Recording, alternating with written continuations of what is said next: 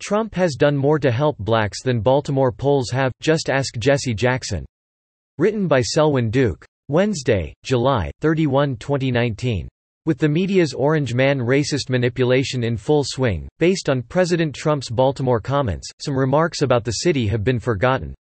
How about, for instance, saying that parts of Baltimore are like a third world country?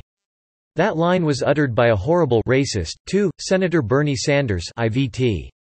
On the other hand, there's a man who actually did so much for the black community that Jesse Jackson praised him for his work. His name is Donald Trump.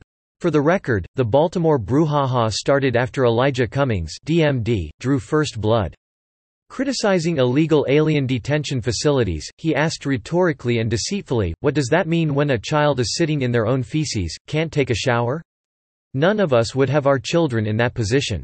They are human beings. Also, for the record, Cummings likely doesn't believe a word he said. Obama used such detention facilities as well, and the conditions are generally quite good. Moreover, illegals have been flooding into our country and overwhelming the system precisely because of policies that leftists, such as Cummings, have advocated. Their protestations are largely kabuki theater. But Trump, never one to shrink from a fight, responded with the following apropos tweet. Donald J. Trump Rep. Elijah Cummings has been a brutal bully, shouting and screaming at the great men and women of Border Patrol about conditions at the southern border, when actually his Baltimore district is far worse and more dangerous. His district is considered the worst in the USA. Also largely kabuki theater are claims that the above reflects racism. For it's questionable if even a majority of politicians thus accusing Trump believe it, and it's hard to imagine that even one considers Trump wrong on Baltimore. Bernie Sanders certainly doesn't. He said after touring West Baltimore in 2015 that if you took the walk he did, you would think that you're in a third world country. Another man who doesn't is leftist David Simon, creator of the now defunct television show The Wire. He tweeted the following Saturday night. David Simon. If this empty suit, race-hating fraud had to actually visit West Baltimore for 5 minutes and meet any of the American citizens who endure there, he'd wet himself. Donald J. Trump. Why is so much money sent to the Elijah Cummings district when it is considered the worst run and most dangerous anywhere in the United States? No human being would want to live there. Where is all this money going? How much is stolen? Investigate this corrupt mess immediately. As American thinkers Rich Lodges pointed out, the irony is that in his fevered attempt to condemn Trump, Simon confirmed that the president is correct. That is, unless wet himself is an allusion to tears of joy. Well played, sir. For the other side, another person who agrees with Trump is former Baltimore Mayor Catherine Pugh, a black woman and a Democrat. While touring her city just last year, Pugh was shocked. What the H*LL, said she, after viewing her city's Mad Max-level urban decay. We should just take all this **** down. At another point she exclaimed, "Phew, you can smell the rats." Video below. Fox News host Tucker Carlson above quipped that Trump, in attacking Cummings, wanted to see if he could get the Democrats to defend the most dangerous, corrupt place in country. It was not surprising that he could. After all, Trump was easily able to get the Democrats to defend the most dangerous, corrupt gang in the country, MS-13, just last year. The good news, Carlson further opined, is that now Baltimore may actually get some attention. If it does, though, it hopefully will be of the type Trump himself provided long ago. As Truth Revolt noted in 2017, when Trump was a private citizen and used his billions to help black communities, he earned multiple rounds of applause.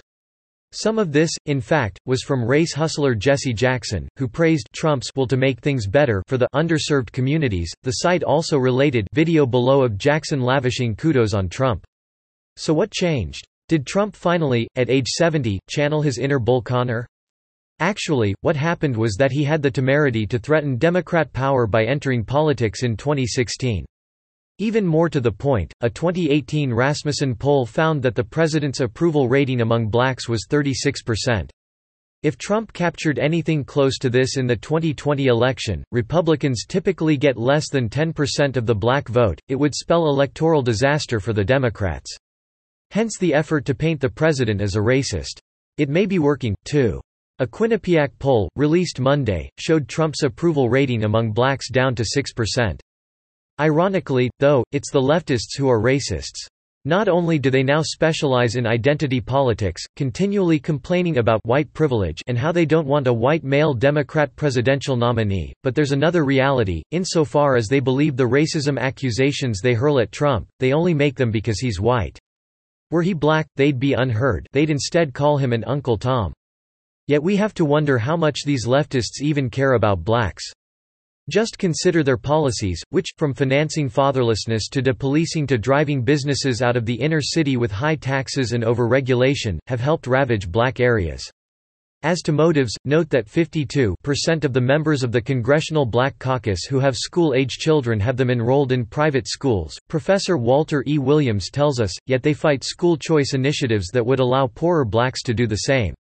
Moreover, Williams also wrote in 2013 that while President Obama, the Congressional Black Caucus, black state and local politicians, and civil rights organizations know that minimum wage increases condemn generations of black youths to high unemployment rates, they nonetheless support such measures, for political gain.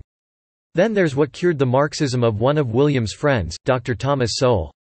He explained that while working as a Department of Labor intern in 1960, he discovered that the agency's bureaucrats were wholly uninterested in learning about whether the minimum wage laws they oversaw did harm or good.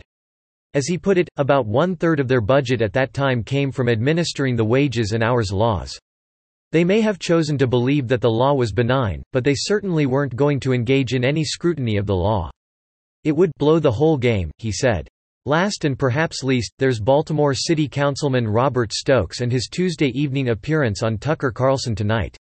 He refused to discuss $2.3 billion the federal government sent Baltimore over the last decade, saying, "I'm actually not here to talk about what happened to the money, or who didn't do what, perhaps because he's complicit in wasting it." Instead, he kept repeating that his city's problems were caused by 400 years of structural racism.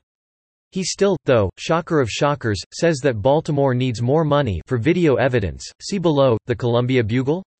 Tucker, why is the murder rate in Baltimore higher than almost every other country on the planet? Baltimore City Council member, 400 years of racism. Tucker, aha. So what does the above tell us?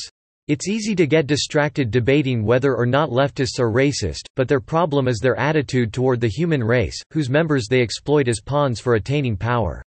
Subscribe to The New American and listen to more by clicking podcast on the top right corner of our homepage. Also, please consider donating to help us push out more content for you, our listeners.